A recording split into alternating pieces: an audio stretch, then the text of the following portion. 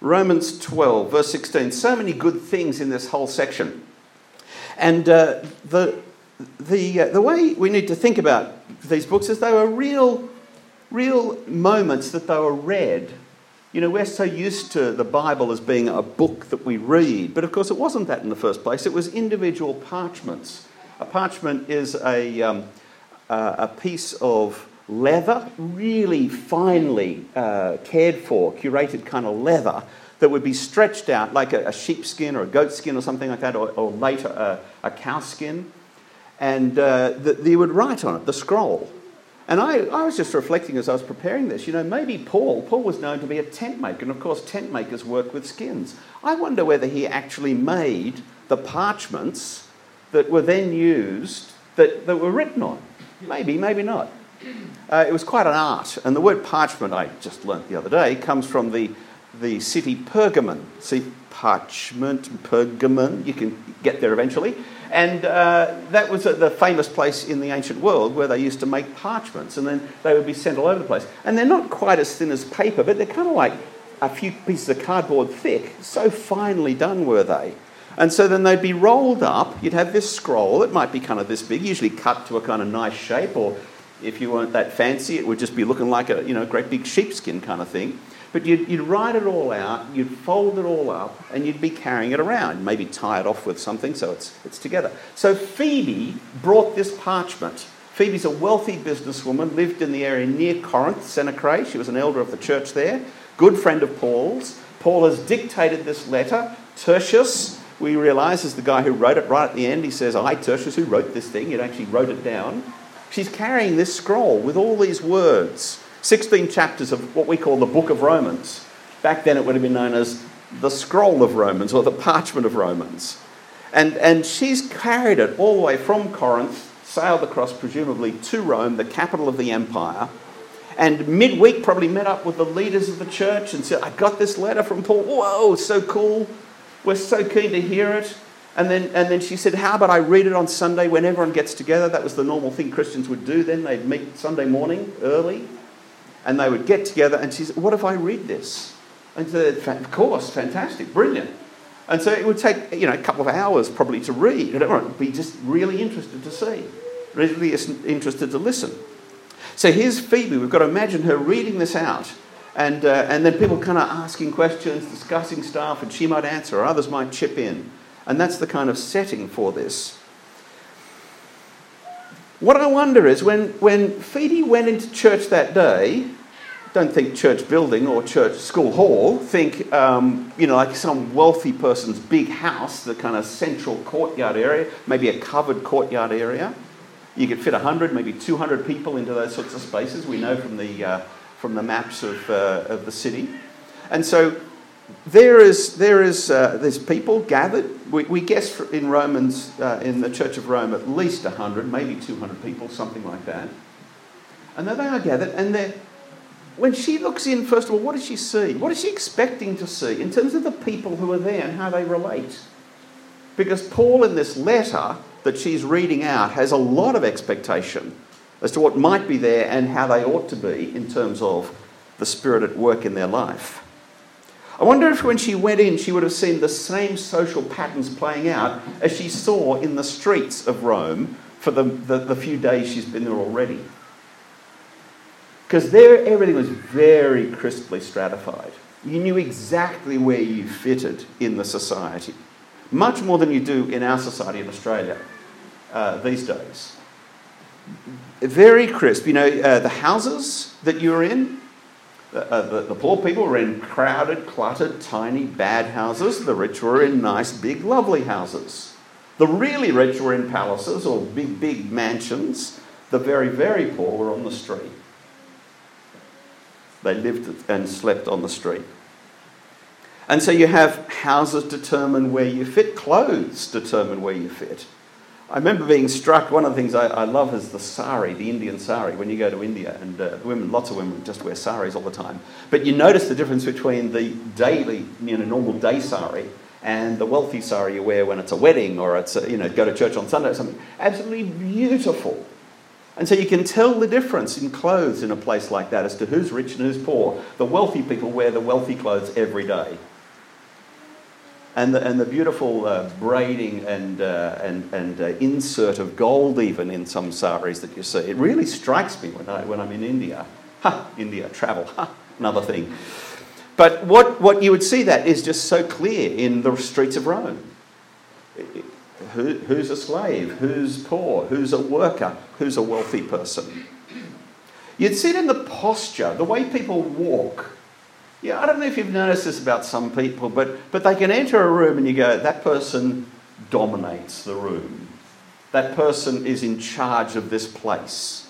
You see it in the military very obviously. My father-in-law died several years ago, but it's a very strange role he had. He used to be he was a bishop, and then he was made the senior bishop in the military, and so it was a separate kind of role, an extra role. And then he had all this military garb that he used to wear. Like he was a general, actually. He was made an actual army general, one-star general. And so he would go from his ecclesiastical posture and clothes. And the hardest thing, he said, was to become a general. Because the bishops always walk at the back and the generals always walk at the front. The bishops are always deferring to others, as is a Christian posture, life and way of being. But generals, everyone salutes. He walked in, he said it was bizarre. He used to be in the military back just after the Second World War. He was a lieutenant. So he goes from lieutenant, was the last time he was in the military, and then he's a general, like 5 days a month or something. And he'd see just the look, not many people see generals, walking into church on a Sunday or something. There he was as a general. See, posture makes a huge difference to how we project ourselves and how we perceive ourselves and how we perceive others. You don't see many slaves standing with shoulders back in the presence of their owner. The position that you stood in a room, if you're even allowed in the room, would tell you a lot about who you were and where you fitted. The very sense of freedom to come and go as you choose varies across people. And in the streets of Rome, Phoebe would have seen all of this, just at a glance. And it would have been just obvious. Of course, that's how our society is. And the way you value yourself and the way you value others depends on where you fit and they fit. It comes in all sorts of ways. My son lived 5 years in Austria, and in the German language, which he's fluent in now, in the German language you have multiple ways of speaking, addressing someone who's more senior to you or someone who's more junior, either in age or in status. And he said the strangest thing for him in his late 20s was when a work colleague came in who was in their early 20s and addressed him in the older person's language. Oh, he was shocked, because all of a sudden he was being afforded a way of speech that he was not used to being that person. He was always the younger, the more junior, and all of a sudden he was being treated quite differently. There's all these markers that happen even in our societies today. And what would Phoebe have done as she went from there? What would have been her expectation of coming to church that day in that house? Would she see the same thing? Or how would the people there be negotiating those variations? Now they're Christian people gathering. Because, you see, we know from the very last chapter of the book that there are people who are incredibly wealthy and influential, people out of Caesar's own household, and we know they were slaves, and we know there's everything in between. There appears to be wealthy business people, there appears to be mere workers and slaves. I don't know if it's just a capital city thing, I'm sure it's not, it's all over the place, but I don't know if you've been to Canberra. Anybody ever lived in Canberra?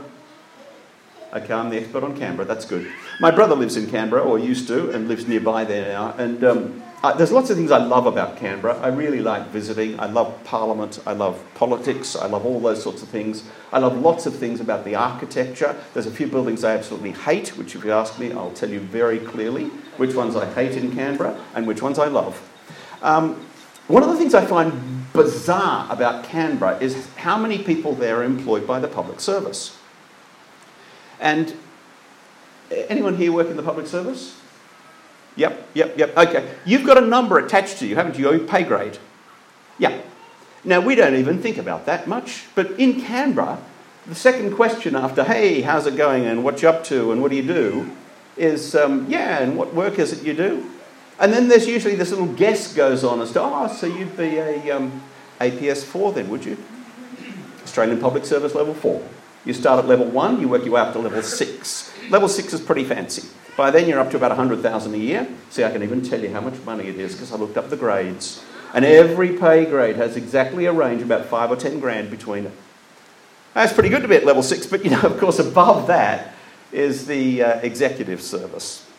So there's grades 1 and 2 of those, so you can climb up there. But then there is the senior executive service, and there's 1, 2 and 3 of those. And by the time you get to the very top one, SES 3, you're in the $250,000 to $500,000. It gets a very big band at that point.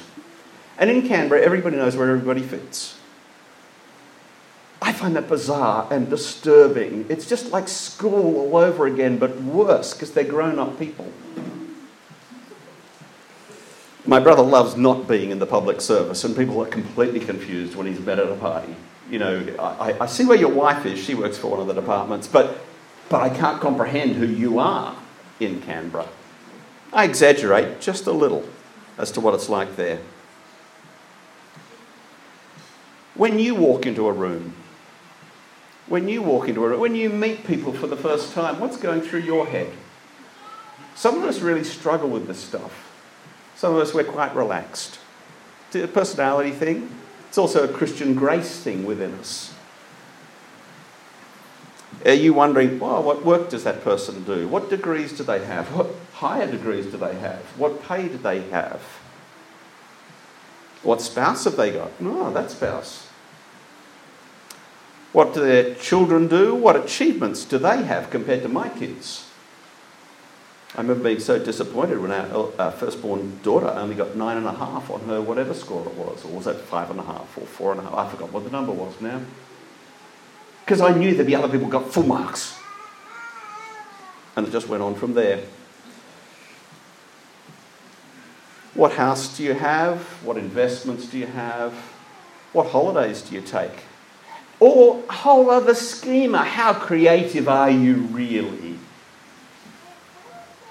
Do you know about art? Because I do. Or darn, I don't know as much as you.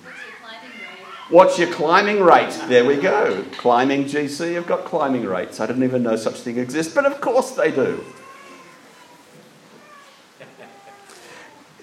When you encounter others, what plays inside your mind? You see, this year we're looking at the year of authentic community, and unless we get some of the stuff worked out inside each of our own heads, unless we're encouraging each other to kind of think through this stuff, we're going to struggle to be authentic in community, because we won't relate to people by God's values, we'll relate to people by society's values. And we've got to undo so much to get our Christian mentality happening. If you are particularly finding yourself in this passage, me too, this concept, me too, let's look at what Paul said to the Christians in Rome and what Phoebe read to them and caused them to think about. Romans chapter 12, let me just read verse 16. I'll just get out of 1 Corinthians where I was last. He says, live in harmony with one another. Do not be proud, but be willing to associate with people of low position. Do not be conceited. Live in harmony is kind of the title, but it's a bit too poetic, actually. I'm going to read you another version. It's a much older version. Those of you who are bilingual, anyone bilingual? You're bilingual, aren't you? Just speak some Greek? Yeah, Greek and a little bit of Greek and English. Anyone actually bilingual? Speak 2 languages? Okay, good. I'm an expert here too. Because I've learned a couple of languages, Greek and some Hebrew. Don't ask me to say much about it, but I have learned. And one of the things you're always struggling with when you're going from one language to another is, do you do a wooden translation? You know, do you go in a really wooden word for word kind of thing? Or do you kind of let the spirit of it, the kind of the vibe of it come across more? This live in harmony is a vibe type phrase. I want to read you one which is a much older version, sort of 100 and 200 years old, which is just a bit more wooden, but I think actually captures a bit more of the sense of how we will go personally. So the idea of harmony, it's a very beautiful, poetic kind of idea, harmony. You know, it's all these different voices and they'll meld together and you've got your voice, I've got my voice. But I think the danger of that is It could just be, oh, I'm just going to float through harmoniously with this thing. I'm not actually ready for work. I'm just going to be kind of passively pleasant in this situation. But I think the real meaning is something that just a whole lot more... It gets to be gritty. That's where it ends up. So let me see if I can find this this passage here. It's from the Revised Version, which is quite an old one, as I said. And I want to read a couple of verses before.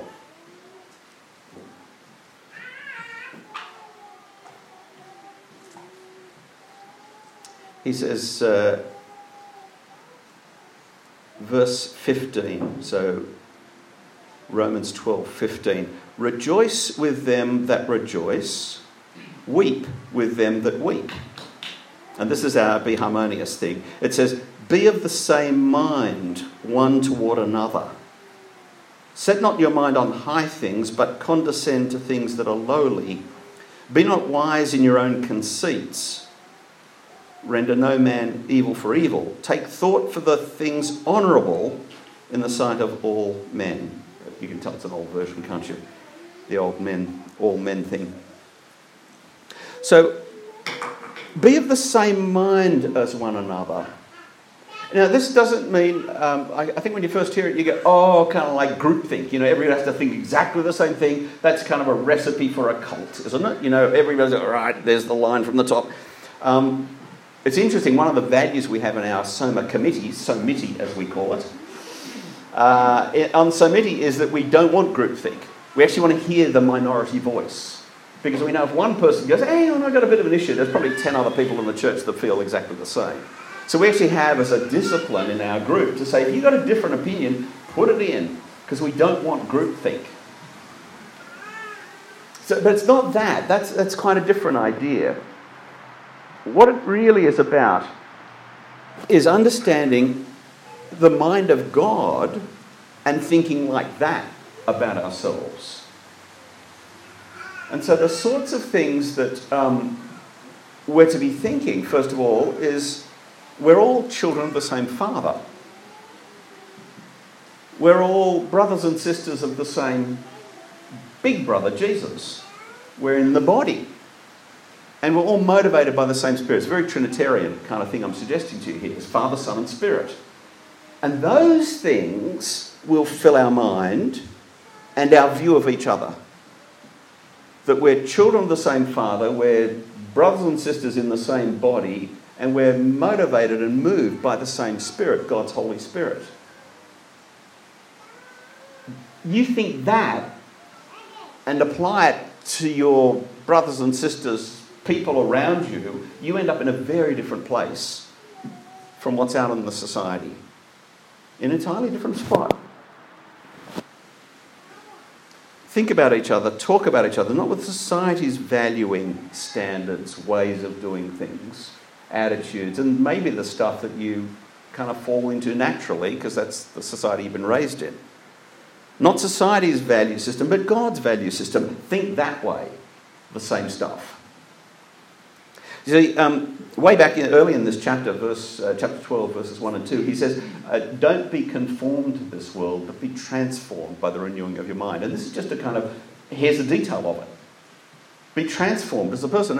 You ought to have a whole different attitude, way of being in the world from that stuff that you have been saved from. 3 little things I want to draw to your attention. One is, rejoice and weep. Rejoice with those rejoicing, weep with those who are weeping. Compassion for others, we might say. But it's not just compassion for those who are weeping, but also it's joining in the rejoicing. Much better for us to be those people who join in. I wonder whether you weep with those who are weeping, those who are failing, those who are in trauma, those who are in difficulty. Some of us run a mile from that stuff. Some of us can't show up at the funeral of our grandfather because it's all too hard. We just can't be there. If you can't, I would suggest to you, you're missing out. There's a depth of engagement in life. There's challenges for you to think through and pray through that are important for you to face. Now, there may be certain family situations where it's inappropriate to show up at somebody's funeral. You've got to judge that as a separate issue. But you see what I mean? Some people are just so scared, afraid, don't want to be there, don't want to feel the pain of the other because it'll impact too much. That is a growing point right there. Some of us struggle with the other bit, rejoicing with those who rejoice. I wonder if you hear somebody's success, do you easily rejoice? Because there's a marker for you if you don't. That's something you've got to work on.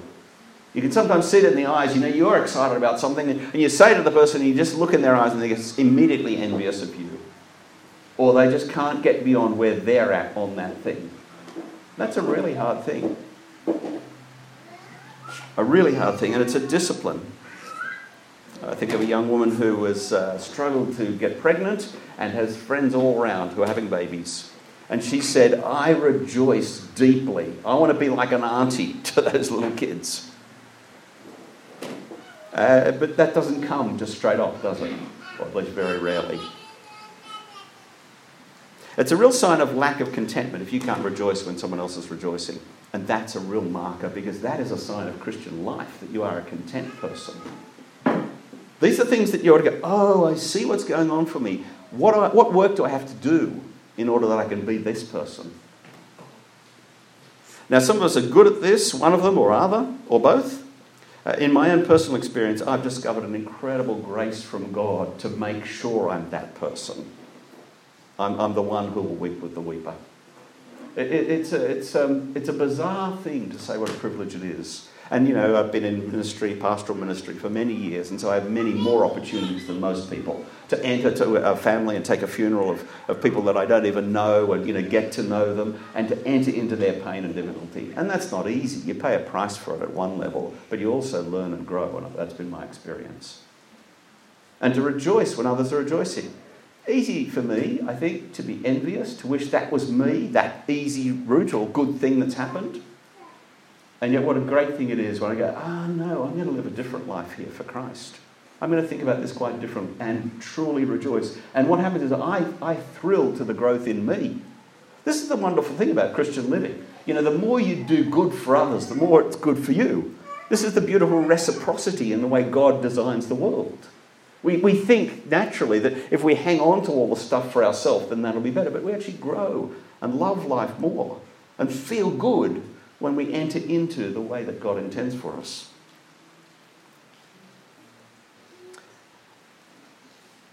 Opening yourself up to the pain or the rejoicing is a way to change and grow. It makes you more human. It makes you closer to God. They're worth doing. So this is an invitation to you to discover more what God wants you to grow in, how he wants you to be more human.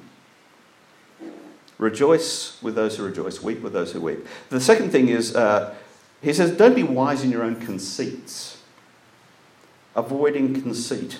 I remember hearing the story. A friend of mine said that he worked with this colleague, and he just knew that inside this guy's head was whatever meeting he was in, he always knew he was the smartest guy in the room.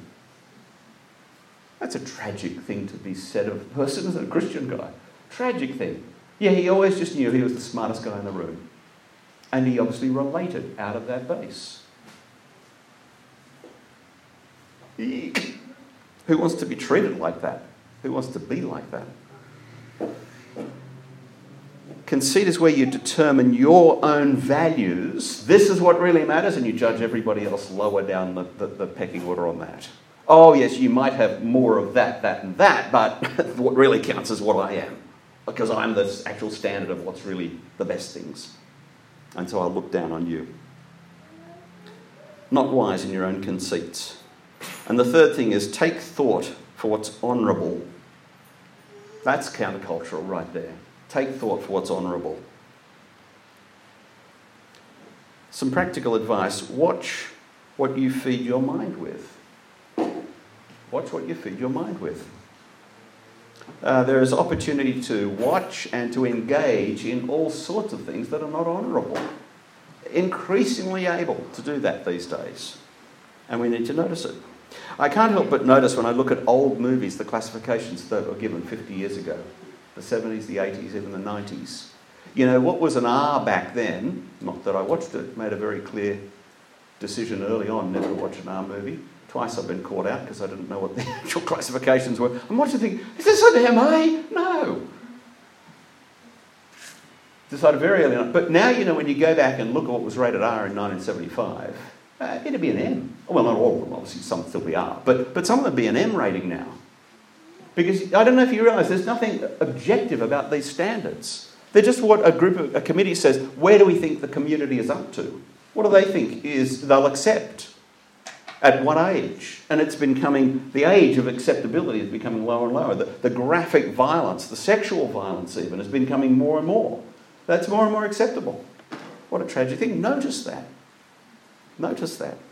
I'm finding more and more I'm often shying away from MAs. Now, you'll make your own choices. You'll have made your own choices.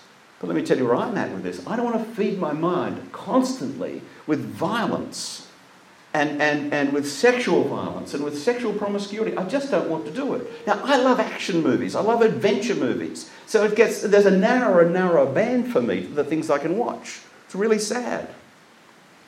I remember 5 years ago, Barack Obama, at that time the president, remember there was a president before Trump? Barack Obama, the president of the US, he was asked, what videos are you watching? You up to Netflix or whatever it was? And he was the coolest answer around. Game of Thrones, favourite thing on TV, Game of Thrones. I don't watch Game of Thrones, decided ages ago. It might be a really bad decision. I could have missed out on lots of really fun, interesting, clever stuff. But the one thing I heard about is there's a lot of sexual violence in that. And I thought, I just don't want to watch that. Now, some of you will have watched it, and I'm not trying to condemn you. I do want to ask you to think it through, pray it through. What are you putting into your mind? It won't just be in videos. It won't just be in that stuff. It'll be in the way you hang out with people, talk about things. Take thought for what's honourable. Put that into your mind again and again. Think through, what is it that will turn this situation different? In Rome, this was an incredible challenge for everybody, to live with these kinds of values. To live with the idea that you would value people on God's system. So difficult. Maybe more difficult then than it is for us now. But of course, every place has its own difficulties. Every culture has its own temptations, problems. It must have been a real challenge for a slave to sit next to the head of a wealthy household. Must have been difficult both ways, incredibly difficult both ways. In the Blue Mountains, the challenge is on for us. How do we think about our culture? How do we work through the things for our culture? And so for some personalities, this stuff is much harder than others. Some people, it just kind of, this is an easy one, there's other things that are difficult. There are certain failings for some of us that we're just more blind to. We just don't see it in ourselves so much. There are certain sins for some of us just a lot more attractive. I really want to be at that level, in that way, seen in this sort of vein. There are certain good things that some of us, we just don't even notice. Some of the stuff I might have been talking about, being with people in pain, there is a grace in that is healthy and good. Some of us might not have even thought about that. And yet that's my testimony to you today. We may not see the failings in ourselves, or we may find some sins more attractive, or some goods, some honourable things that don't even occur to us. So keep at it. Work as a community together to discover and know that stuff. The ideal way, I think, as we reflect on this, to lead us into what we're going to do now, which is share in the Lord's Supper, the Holy Communion. Just to reflect, and I'm going to give us time to do that, to reflect on my life. Are there sins that now you need to confess before God? There'll be a chance to do that.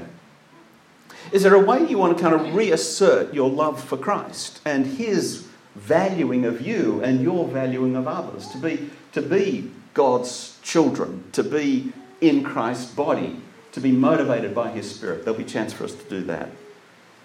And the reality that we can rejoice in what Christ has done to make that possible. That's what we're going to do as we think about the communion. If you're a believer in the Lord Jesus, then I encourage you to come and participate. Just at any moment, Cam's going to play for us. Just go and grab one or a couple of these to share from here or from there. Get back to your seats and then I'll lead you in prayer. So we'll just take a minute or two to do that. Thanks, Cam.